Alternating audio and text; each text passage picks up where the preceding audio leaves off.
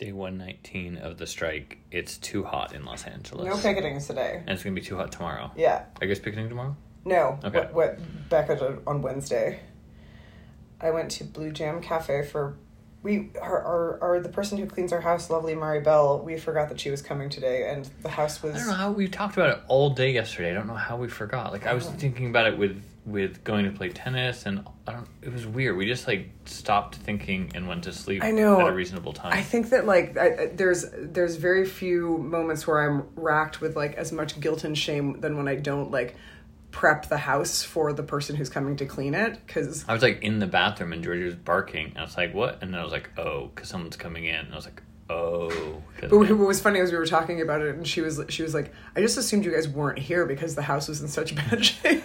But then she was like, but then I saw Georgie, and I realized that you guys were here. I was like, no, we just forgot. And then I tried to explain that it's because I don't know what day it is anymore. There are no days. There's only a number of days. 119 of them. Yeah. In a row. Oh, God. I made a huge mistake this morning. Like, I went out to eat some breakfast at the stupid Blue Jam Cafe, which is, like, has a weird automated system for ordering where you, like, scan your QR code. It's completely cashless. You don't interact with the waiter. The waiter just, like, brings you your food after no conversation.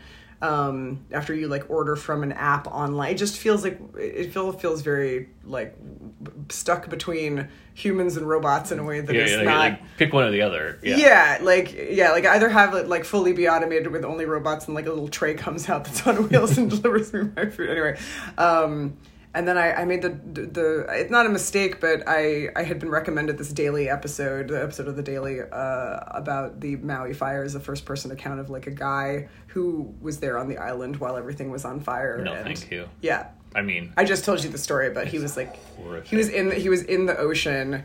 Wait, instead just recommend it. Yeah, oh yeah, that's right. 5 out of 5 to... recommend if you want to get really depressed. Yeah. It's the August 18th episode of The Daily. Yeah, you don't have to give them the blow-by-blow. They can just listen. 3 words, boats on fire. Nope. And then I was like, oh, I'll pivot and I'll listen to an episode about coral bleaching in Florida. Oh, yay. I was just like... 100-degree oceans or whatever. Yeah. So we just quit. Quit what? Everything. Nah. Might as well ride it out.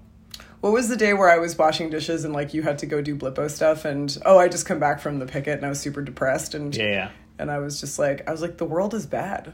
And I was like, peace, see ya. Yeah, My friends. You were like, I can't deal with you right now. And it was funny. Not that I can't deal with it, but it was the right now part. You didn't have time, yeah. Issue. Yeah, and I didn't even feel bad as you left. I was like, he's not going to be able to talk me out of this. Usually I can, though. Yeah, usually you can, but I was like, I'm going to use my own resilience to get myself out of this one. You don't want to become reliant on me prying you out of it. No, exactly. I feel like we're going to, Oh, don't forget to unlock your watch so you get your points. Oh, sorry.